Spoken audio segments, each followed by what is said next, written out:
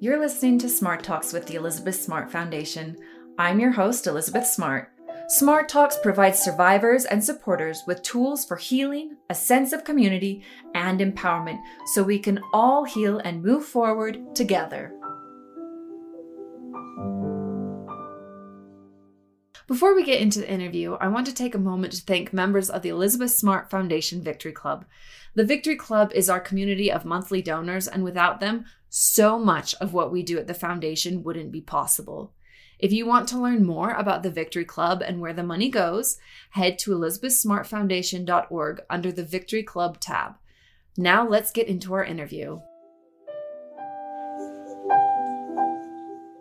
Welcome to Smart Talks by the Elizabeth Smart Foundation. I am Elizabeth Smart, and today we have a guest named Brittney Herman. She is an incredible advocate for survivors. She's an incredible advocate for making sure people have a clear understanding of what rape is and how it doesn't always come in the form that you think of it. It doesn't always happen down dark alleyways at night after getting drunk.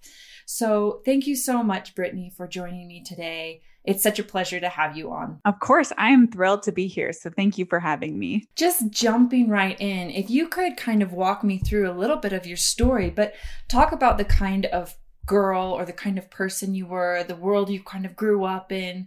And if you wouldn't mind, just kind of walking me through your story to where you've gotten to where you are today. Absolutely. So I grew up primarily in the American South. So Texas, Tennessee, Louisiana, that's where I call home. I absolutely love it there. But one drawback to living in the South is that there's very poor sexual education there. And so my sexual education in middle school to high school was them bringing us into a room one time during the year and telling us that if you had sex, you're like chewed gum, or that you're disgusting, basically, like all these really horrible things. Yeah, all of that. Oh yeah, I know all about that. That sounds so familiar. Yeah. And just, abstinence forever sort of things. And, at the time I thought as much sexual education as I needed. I was like, all right, this is sex ed. That's all there is to it. Just no STDs or anything like that. But then I went to high school and to college and kind of progressed in all of that. And it was during my senior year of high school that I started dating a young man, and I was really interested in him. I was just thrilled about him. And during our relationship, he was like a little bit pushy with sexual things. And I didn't really know how to react to that. I think oftentimes young women feel like, oh, I just really want this boy to like me. And so I'll kind of go along with whatever, but sometimes feeling uncomfortable. But there was one day after I'd graduated high school, I was 17. It was a couple months after he and I had graduated. And I went over to his house, and he was very pushy about having sex. And I kept saying, no, I didn't want to. I was not interested in that it wasn't something that I wanted. But he began coercing me and pressuring me, making me feel intimidated, making me feel like I couldn't leave if I didn't have sex with him.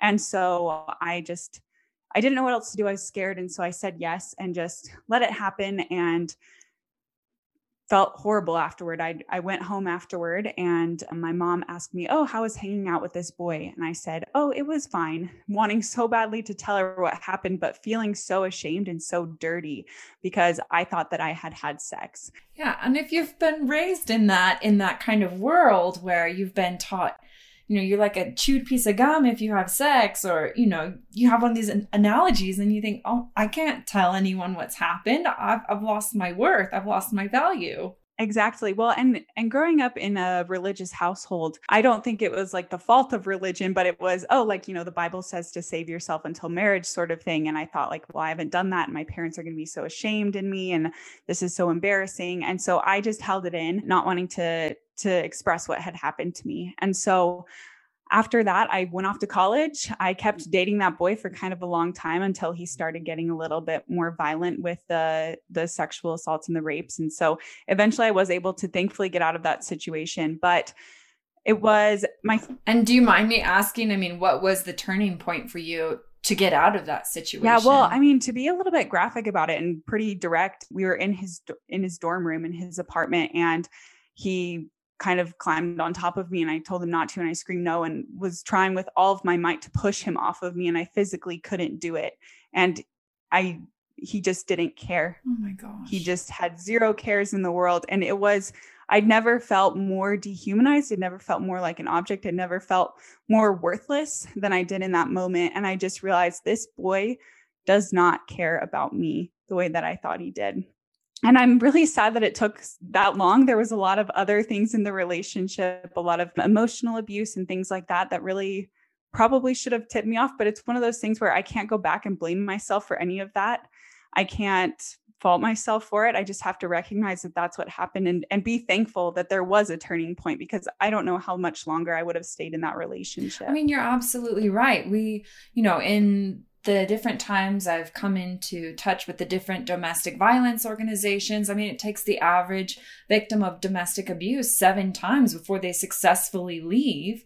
So it's not, in my mind, it's not a hard stretch to understand, why it would take you longer before leaving him. I mean, you created an emotional attachment, and like he was your high school love, and yeah, it was 3 years of the same person and feeling like, oh, what a beautiful love story this is, sort of thing, when really it was really dark and an ugly story. I did try to leave him many times. The last time that I finally got away from him, I'd physically ran from his apartment and I had to hide behind an air conditioning unit so he wouldn't find me on the way to my apartment. Like, it was just the scariest moment of my life, but I made it through. And that's thankfully what matters. I feel really disheartened recognizing the number of women who don't make it through or who have that experience, and it's traumatic enough for them that it comes with a lot of heavy things that might lead them not to make it through later in life. But thankfully I've made it through and I've been able to heal from it, but it was really scary.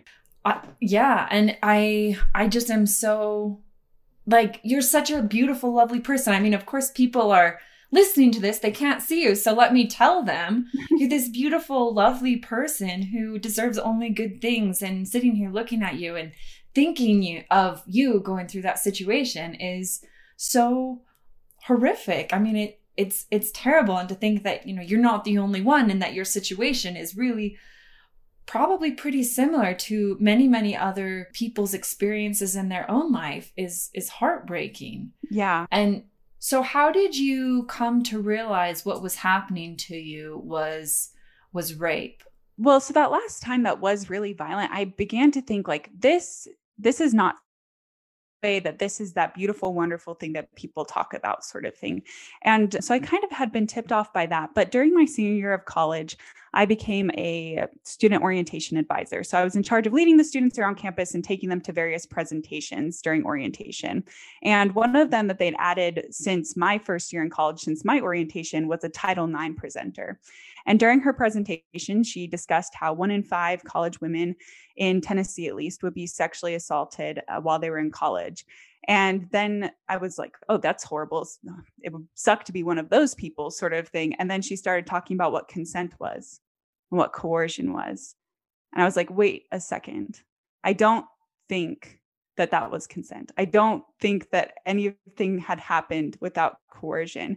And so realizing that first time after high school, that moment that really changed my life, I feel like I realized kind of all at once during that presentation, oh, that was rape. I was raped. And kind of having to, I think, come to terms with that first myself was probably one of the most difficult moments, is realizing like, oh, I am one of those 1 in 5. And that's horrible. And so initially it was just kind of those emotions and the triggers and all of that. But then I started getting really mad and really angry about that sexual education I'd had during my time in Texas, where it's just, oh, if you have sex, you die. Why didn't no one tell me about consent? Why didn't no one tell me about coercion? Recognizing that he had had the same sexual education as I did, and recognizing if someone had told him what consent was, would he have asked for it? Like, it's angering to think that people don't get this education, and that I had to live with this, and I had to live with this shame and my unwillingness to tell people about what had happened to me because I simply didn't understand what sexual assault was.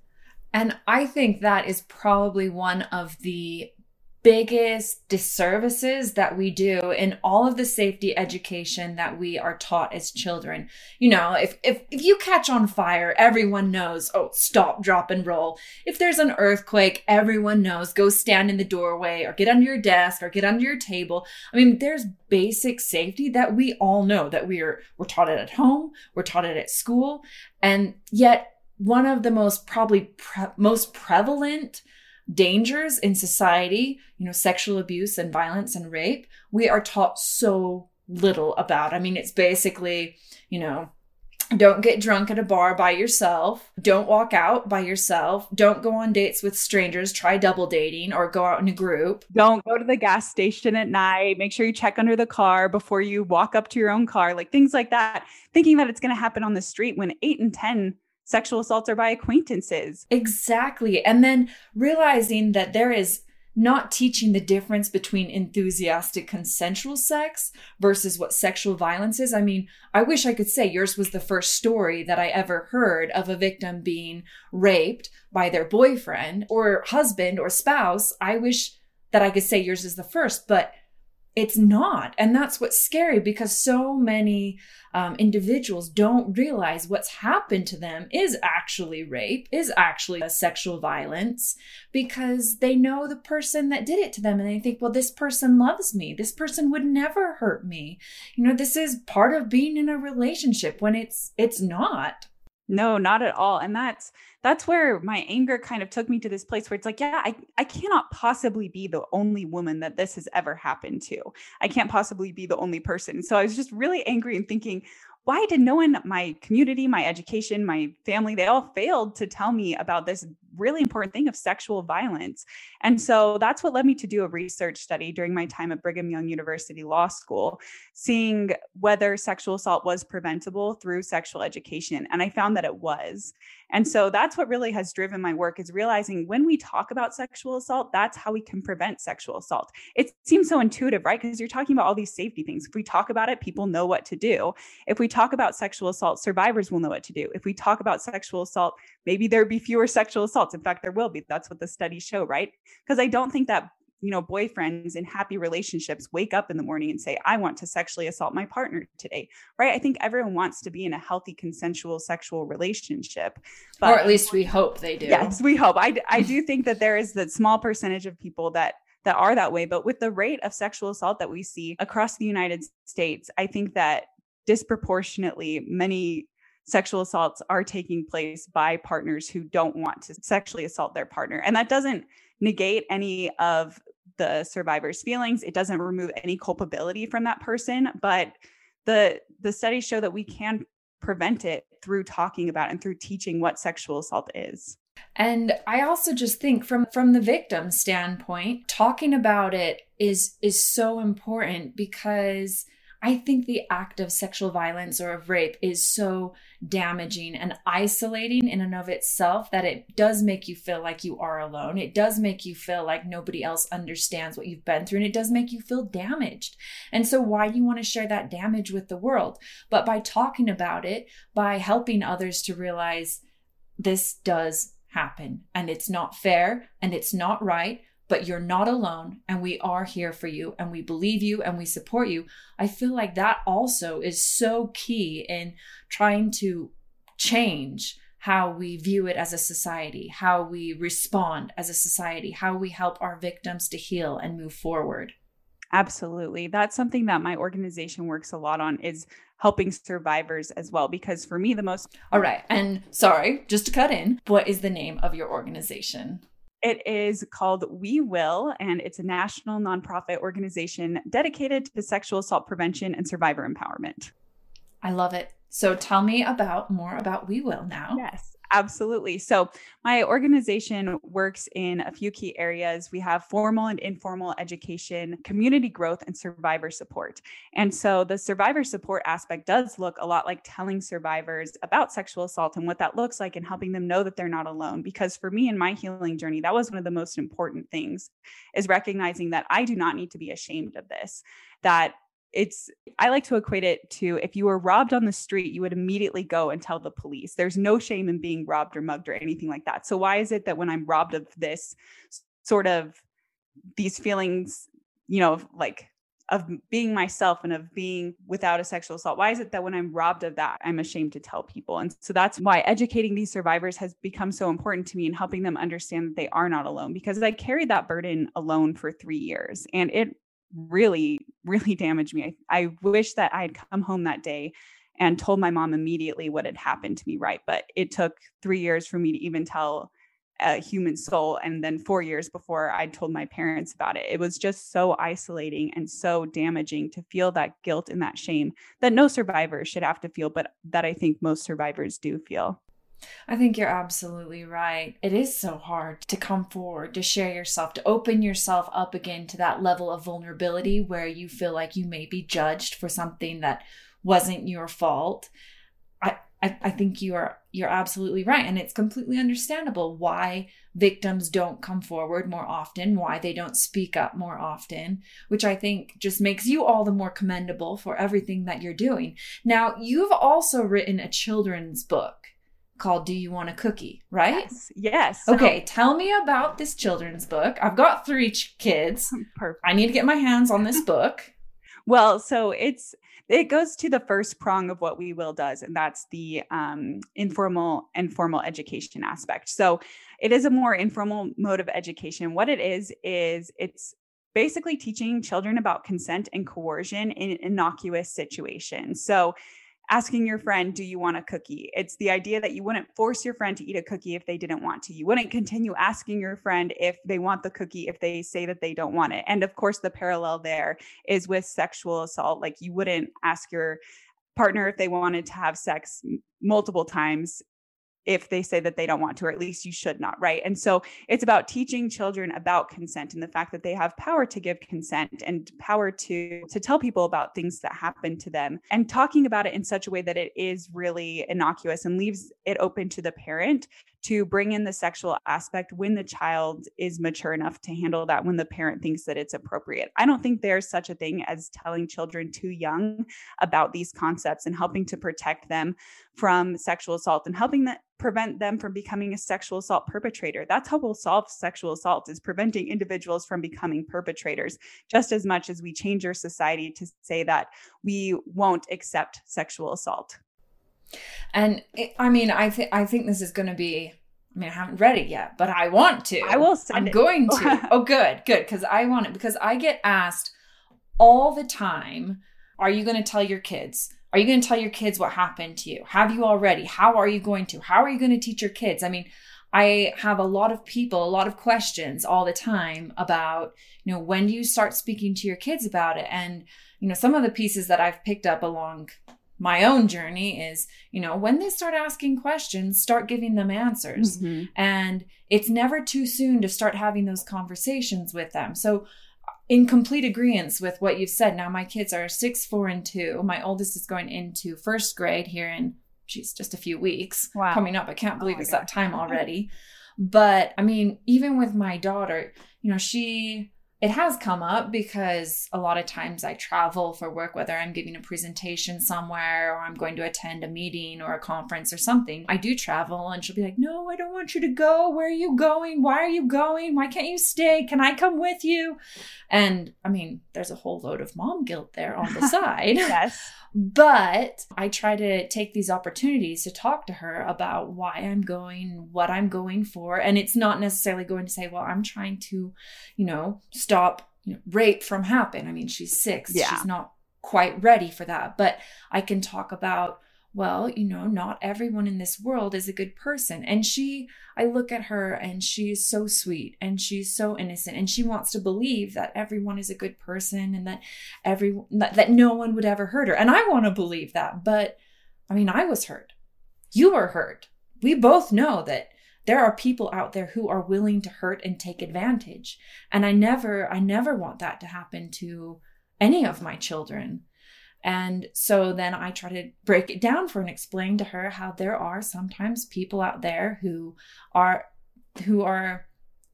not so good people, who are a little bit, they don't understand maybe the difference between right or wrong, or they're just flat out bad people. And sometimes they hurt others. And, what do you do when someone's trying to hurt you? And so right now it's talking about protecting yourself from other people who would hurt you. I imagine probably sooner than later, it is going to progress rather quickly, which quite frankly, I'm terrified about. But at the same time, no matter my level of terror to have this conversation with her, my terror of something else happening to her because I didn't have this conversation or I didn't educate her is even greater. I guess what I'm saying is I'm more willing to have the awkward, hard conversations with her than risk her being hurt. Absolutely. And that's part of what inspired me to make the children's book is I actually have a niece who's 6 and she's my first niece. And so of course, first grandchild, we all just love her. And I live in Utah and she lives in Utah. And the current statistics for Utah is that 1 in 3 Utah women will be sexually assaulted. And I looked at my poor, sweet 6-year-old niece and thought, what can I do about this? Right? Like, I can't save 17-year-old Brittney. 17-year-old Brittney has gone through what she was going to go through, but hopefully I can save my niece. And so that for me was everything, is helping to how do I help children? And that was part of making the children's book, is just because unfortunately we may think that children are too young to learn about some of these concepts, but they're not too young to become victims. They're not too young to learn how to protect themselves or how to know what to do if something happens to them. And that's why it's so important. I mean, the studies that I do, they've shown that sexual education is most effective when it is consistent, when it does start at a young age. And so I just think, we need to have these conversations. They may be a little bit awkward, but that's okay. I mean, even being around my nieces and nephews now, it's very much like, hey, she didn't give you consent to pull her up onto the couch when, she's pulling her little baby sister. And just having her recognize those words and be accustomed to them, I think it will be less shocking later on when we bring in the sexual aspect of these concepts.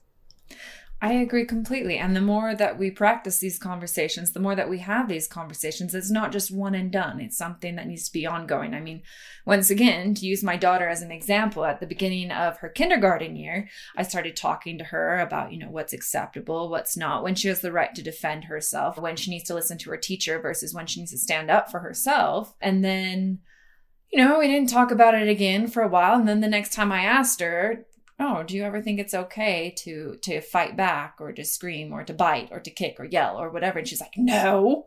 And I was like, well, why do you think that? She's like, because a star will be taken off next to my name. Oh. And so then I was like, okay, gotta have this conversation again. No, I think that's definitely right. And that's something that I do get questions from parents really frequently is, okay, how do I talk about this? And it's answering those questions and it's being consistent and it's checking in with your kid about their understanding and continuing to do that. So I think that that's great that you're continuing to have those conversations. And of course, I want my kids to respect their teachers. Of course, I want them to be kind. I mean, of course, I want them to be good, caring people. Of course, I want that. But I also want them to understand when someone is, crossing the line, when someone is taking advantage of them. And so I think it's just so powerful that you have written this book and that you are tackling this issue at, right from the very beginning, because that is how we're going to create change. Absolutely. Well, and I really want everyone to have their hand on this book. I've made it free as a PDF on the We Will website, and then also people can order copies of it. And then in addition to that, because of the children's book and kind of recognizing how important it is to teach at a young age, the nonprofit has also produced a book of survivor stories that's appropriate for individuals learning about sexual assault, kind of starting in middle school. And it's just a compilation of survivor stories and what they went through, ranging anything from something horrible happening on the street, those random dark alley ones that we hear of, to rape by a significant other. And so really what We Will and what my organization is trying to accomplish is getting that range of starting young and then going until, the child or the student is out of the home or out of school. So that way we are always talking to our kids about this. And I think there's never a time to stop talking about it. Now that I'm a little bit older and my little brother is kind of starting to get to the age where he dates, even though he's graduated and stuff, I talk to him about consent. I talk to him about the way that it's appropriate to treat someone else, because I think that these conversations they're something that our society needs to have more frequently. Absolutely. I couldn't agree with you. And I love that you have, another tool for parents to give to their middle schoolers, high schoolers as they start to get a little bit older. And not just because it's a tool, but just from what you've said, it's a range of stories. It's an array of stories from, darkest night to, well, darkest night. I mean, I don't really think there's any daylight in these stories other than that they're all survivors, and that it takes incredibly strong people, and that to be raped, to be sexually abused, you're not a weak person. You're not a weak person. I think that's the most important thing that I've learned about myself. I used to think that my sexual assault would always define me as someone who was broken and someone who was chewed gum in some ways, that I was damaged and that I would never be okay. But recognizing now, like, my sexual assault has defined me as an advocate. It's defined me as a resilient person who can get through anything. I'd never wish this experience on anyone. And that's why I'm working so hard against it. But recognizing, how strong I am. Like, I want all survivors to feel the way that I feel about that experience. Like, yes, I'm angry. Yes, I wish that it never would have happened. But I know that I'm resilient. I know that survivors are resilient. And so I hope that these resources can help them recognize that. Well, I love that. Brittney, thank you so much for your time today. I so admire and applaud and support all the work that you're doing. I can't wait to go read your book. And actually, what was the name of this compilation of survivor stories that you've put together? It's called We Will Heal. We Will Heal. And so the Do You Want a Cookie, the children's book, is at wewill.org. You can get it as the PDF on there. WeWillOrg.com. Yes, it's available on there. WeWillOrg.com. Yes, and it's just straight for download, or you can order a copy. We also have an initiative where people can order a book and then send a book to a family in need who's expressed a desire to have a free physical copy. So it's really great, the amount of support that we've had for it. Well, that's amazing, and that's incredible, and I can't wait to get my hands on it and read it for myself and to my kids. And I hope everyone who's listened today walks away feeling a little bit more empowered, feeling like, if you are a victim, if you are a survivor, that it doesn't define you, and that there are so many incredible, strong people out there who are working to make a change. You're not in this alone, that there are people out there working to make a change. So Brittney, thank you again so much for joining me today. You've just been incredible to speak with. Thank you. And everyone listening, make sure you go check out WeWillOrg.com and support them. And please leave us a review. Please give us a rating. And we look forward to catching you next time on Smart Talks. Thank you again.